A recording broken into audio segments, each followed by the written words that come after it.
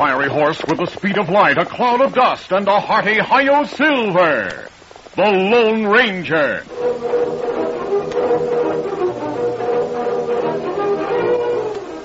Before this exciting adventure, a word from our sponsor. General Mills, makers of Cheerios, the ready-to-eat oat cereal that gives you go power, and Wheaties, the breakfast of champions, present by special recording, The Lone Ranger. When boys line up to run a race, Galloping Gordon sets the pace. He comes in first because he knows he's got go power from Cheerios. Yes, he's got go power. There he goes. He's feeling his Cheerios, Cheerios, Cheerios. And so will you, once you're eating Cheerios every breakfast. You'll say the Cheerios taste simply wonderful, too. They're already cooked, shaped like little round O's, and just full of good toasted oat flavor. Pour out a big bowlful, add fresh milk, and pitch in. You can almost feel the go power. For a Cheerios breakfast is one of the finest ways you can get the vitamins, proteins, and minerals your body needs. A bowl of Cheerios and milk really starts your day right. Helps give you the good red blood, strong bones, and muscles. Go power, you'll get it from Cheerios. Try it, and folks will say, he's feeling his Cheerios.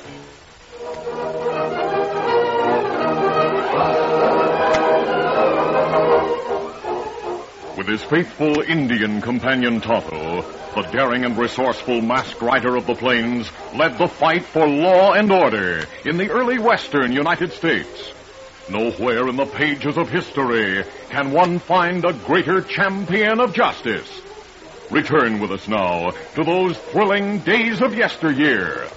From out of the past come the thundering hoofbeats of the great horse Silver. The Lone Ranger rides again. Come on, Silver. Let's go, big fellow. I'm Silver. Hooray!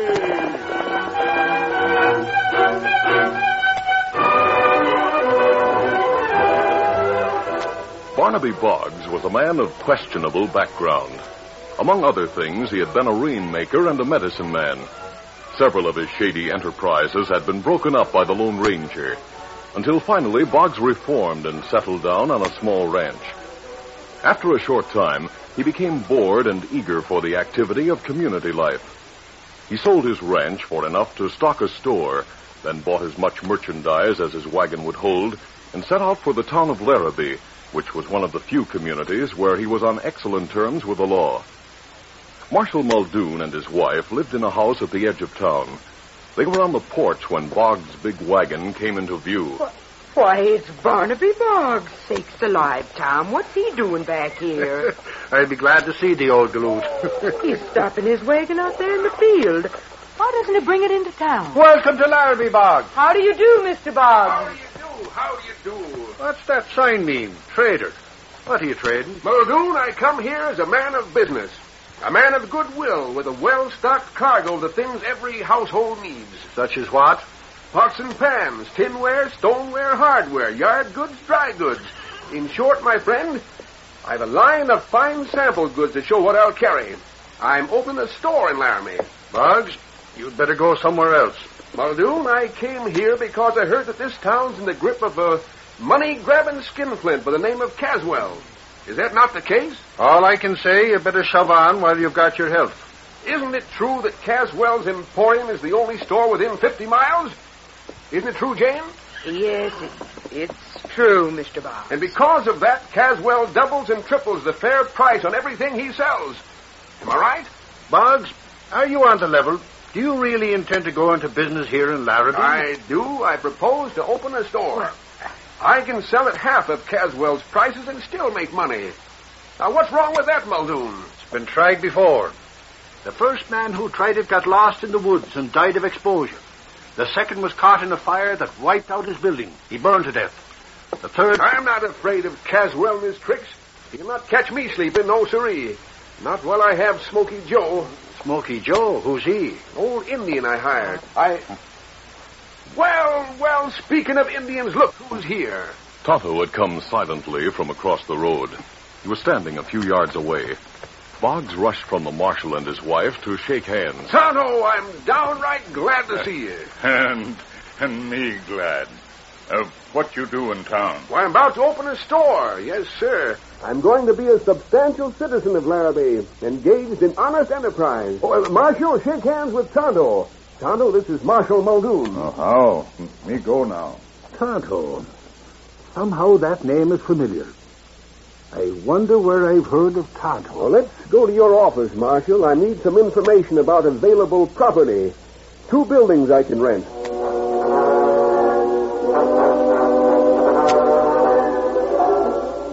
Meanwhile, Tonto and the Lone Ranger were waiting next to their horses for Boggs to return to his wagon so the masked man might talk to him.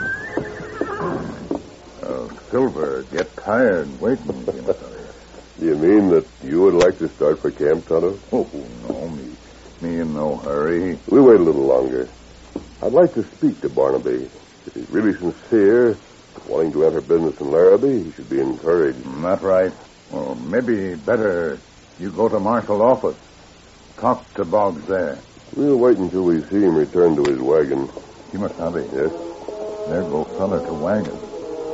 The Lone Ranger and Tonto watched the man called Blaze ride across the grass at the edge of town and draw rein beside the big red wagon. He took a tin can from his side pocket, then lighted a match, and held the flame to a length of fuse that extended from the can. When the fuse was burning, he guided his horse to the rear of the wagon and prepared to toss the improvised bomb through a square opening that served as a window. But just then, the rear gate dropped, and a shrill voice cried out in Indian. Get back inside there, Redskin. I'll fix you. Blaze tossed the bomb into the wagon with one hand and drew his gun with the other. Before he could fire, another gun barked. No. Get up. When Blaze saw his gun shot away, he didn't hesitate. He spurred his horse cruelly and raced across the plain. The masked man and the Indian rode up at top speed and brought their horses to an abrupt halt. Out of the way before you're blown to bits. The masked man leaped from the saddle, reached into the big red wagon, and grabbed the can of blasting powder. It was the work of an instant to pull out the remaining length of fuse. He tossed the can, now harmless, to Tonto. Here, take this. I'm going after that man. Easy, steady, big fella. One, two, there. Blaze Peter's horse was no match for the mighty Silver. The Lone Ranger quickly cut down the lead. Go on, Ranger, I'll rope you. Hold your rope, Mr. Oxtoppin. Hold it. Easy, steady now, easy. I was roped and pulled off a horse once. I don't want it to happen again. We're going to blow up Boggs' wagon. What do you have to say about it? Who are you to question me? Never mind. Save your answers for the marshal. The marshal's likely to be more curious about you, mister. A man who can show his face has an advantage over a critter like you. Sit still while I see if you have another gun. You smashed the only gun I own. Who are you to interfere anyhow? Did Caswell send you to destroy that wagon? I'm not talking for you. And I'm not talking for the law. No one can make me talk. You may be right. But at least Marshal Muldoon and Barnaby Boggs are going to have a chance to try. Get going. Where? Back to town. To the office of Marshal Muldoon. Get up. Come through there.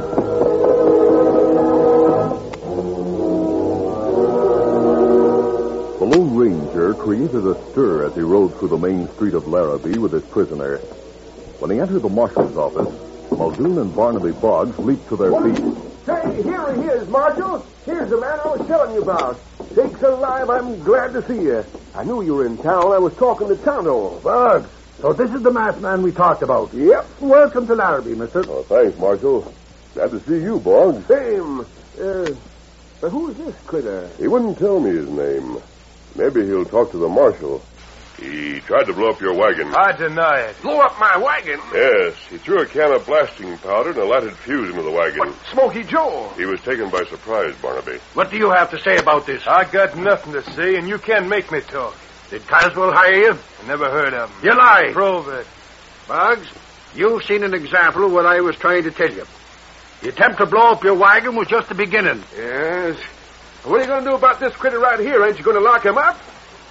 Huh? He should. If he doesn't, I will. Yeah. Dead I ratted can't balloon. think of anyone I'd rather see behind bars. There's hardly a chance in 1,000 of getting proof against Caswell. No, not a chance in 1,000.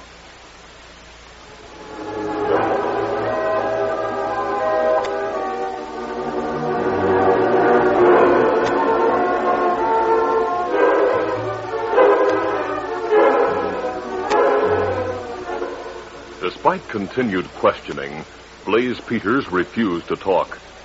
He was placed on trial and given a sentence of 60 days. He served his term in jail. After his release, he went to Caswell's Emporium. Caswell and Varney stood in front of the building looking at the newly opened store across the street. Howdy, Mr. Caswell. Hello, Barney. Howdy. Glad to see you, Blaze. You promised me something, Caswell, if I took the jail to him without involving you. Yes, $100. You'll get it, Blaze. Also a chance to earn a lot more by helping Barney on a little job. Yeah? Boggs opened his store across the street while you were in the calaboose. Yeah, so I see. Seems to be doing a big business. Yes, he is. I don't see any customers in your store. I'll get back my customers, Blaze. I've been waiting for you to get out of jail. Come into my office and we'll make some plans.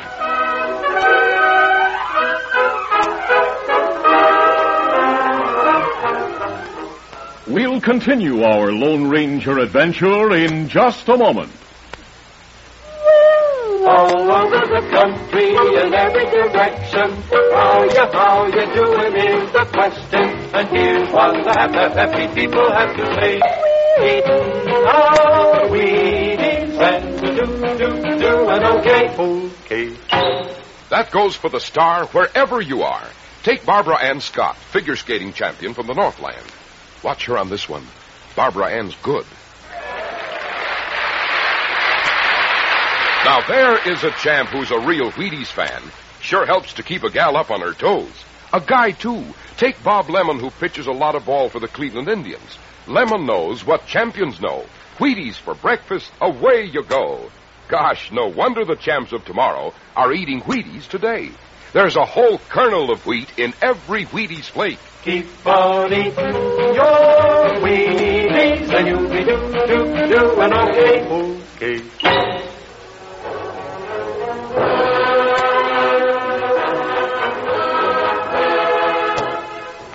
Now, to continue. Caswell sat in his office with Varney and Blaze, two men who would do anything for the right price. Well, it's one thing to start a fire, Mr. Caswell, but you should pay more money when you want a murder. Well, I take the same risk you do. If you and Blaze hang, I'll hang with you. When the store's burned down, I'll... That night, while Caswell played cards in the cafe to be sure of an alibi, his henchmen, Blaze and Varney, crept through the darkness to a window in the rear of Boggs' new store. They cautiously peered inside. You see the Indian? Yeah, Barney, I can see him. He's on a bunk over there in the corner. Well, we might as well get this over with. Rap on the window. Indian's awake. He's looking over. I'll motion to him as if we had something to tell him. You stand ready with a knife. He sees us. He's coming. Hey, open the window. We got something to tell you. Not too loud, Blaze. No one will hear us. Blaze has got something for you, Smoky Joe. Here it is. Good work, Blaze. Now push him back inside. Then we'll start the fire.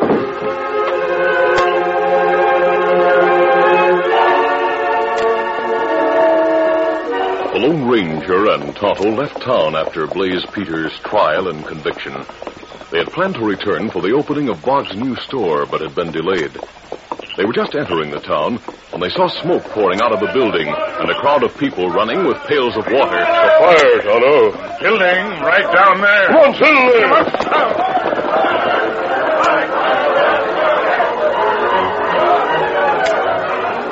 The people in town were trying to fight the flames inside the building by throwing water through the windows, but it was a futile effort.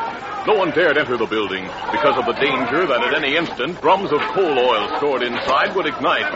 Several people turned at the sound of hoofbeats. They saw a masked man riding a big white stallion. Here, help me. Make Muldoon let me go. I've got to save Smoky Joe. Is he inside? Yes. Mister, Boggs has coal oil inside that building. It's likely to go at any minute. My engine pal's in there. He sleeps in the rear. I've got to try to save him. Let me go, Muldoon. Stay where you are, Barnaby. I'll see what I can do. Come back here. Come back. Get in there, mister. Don't try to go inside that building. Better for one man to die than two. The Lone Ranger pushed aside several who tried to stop him and hurried to the rear of a burning building. The The masked man looked through the rear window into the small storeroom that was rapidly filling with smoke. Flames had already broken through the wall opposite the window, and by their light, the Lone Ranger saw Joe sprawled on his back. He leaped through the window, picked up the Indian, and carried him out. When he reappeared in front of the building with Boggs' friend in his arms, he was greeted by shouts and cheers. Gone, mister, you did it.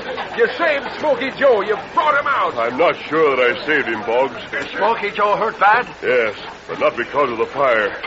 He's been stabbed in the chest. At that moment, the coal oil ignited, and the entire building became a mass of flames. The doctor examined Smoky Joe and announced that his life hung by a slender thread. There was a chance he might recover, but on the other hand, he might die without regaining consciousness. When the doctor had gone, Barnaby Boggs turned to the masked man and the marshal and said, Murder, that's what it is.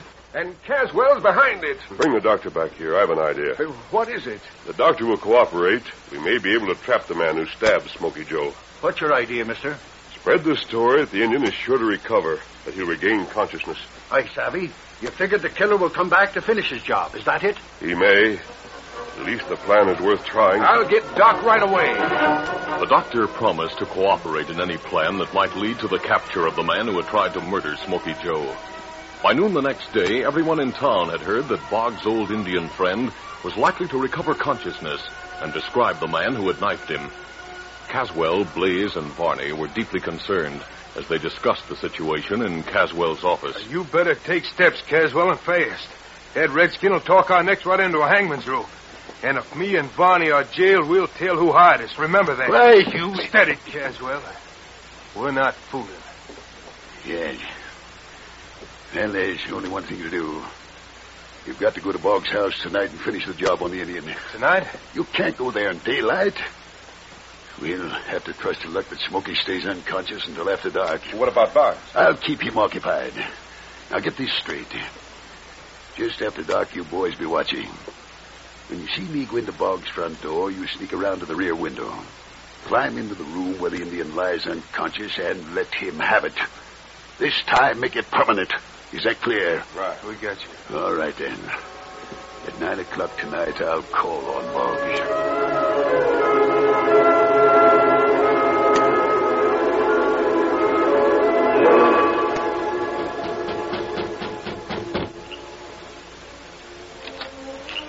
Oh, it's you, Caswell. Good evening, Boggs. You mind if I step in? Well, looks like it doesn't matter whether mine or not. What do you want? Boggs, I've heard from several sources that you think I had a hand in burning your store. Now, I want you to know that's not the case. No? Hey, who? An Indian. What do you mean busting into my house like this? Me friend, Smoky Joe. And me get feller that hurt him. Hold on there. Me get you. Oh, my. Tonto, did you have to hit him that hard? Lone Ranger say be sure knock him out. You followed instructions literally. Me close door. Now, we work plenty fast. Take this fella to the bedroom and back. How long do you think you'll be unconscious? Me not know. He hit jaw plenty hard. Yes. Maybe him get conscious in 10, 15 minutes. Carry him.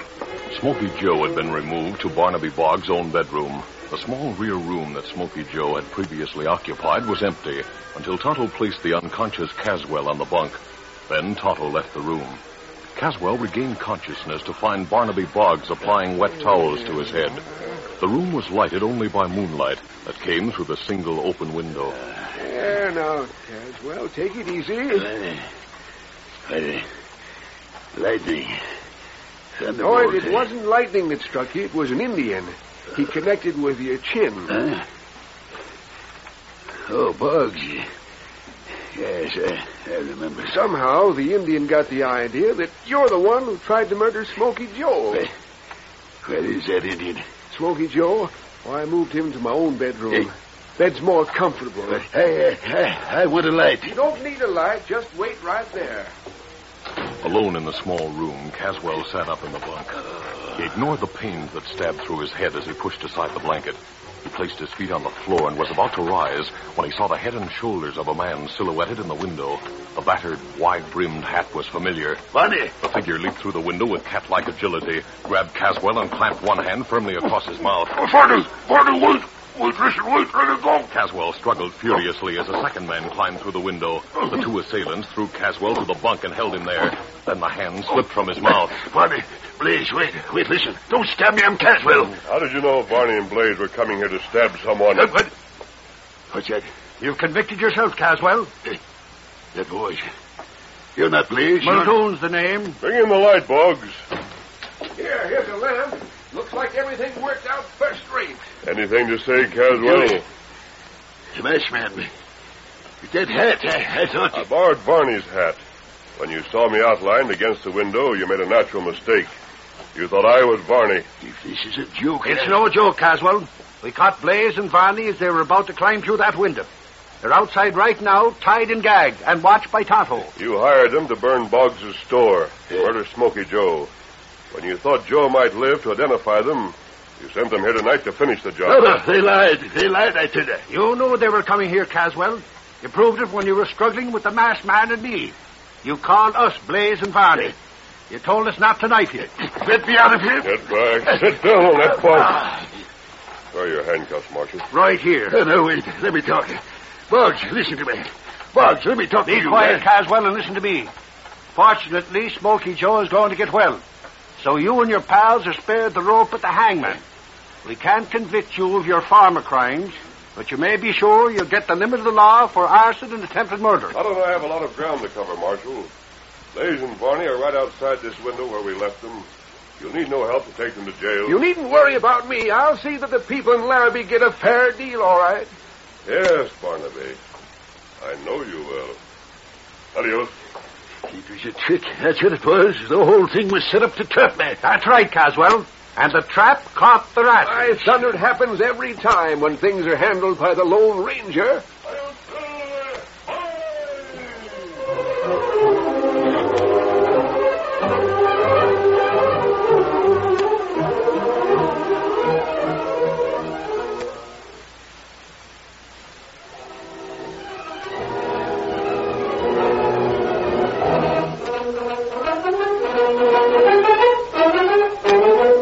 The Lone Ranger, a copyrighted feature of the Lone Ranger Incorporated, is produced by Trendle Campbell Muir Incorporated. The part of the Lone Ranger is played by Brace Beamer.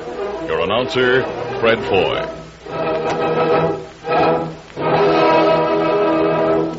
Listen to the Lone Ranger, brought to you by special recording Mondays through Fridays at this same time.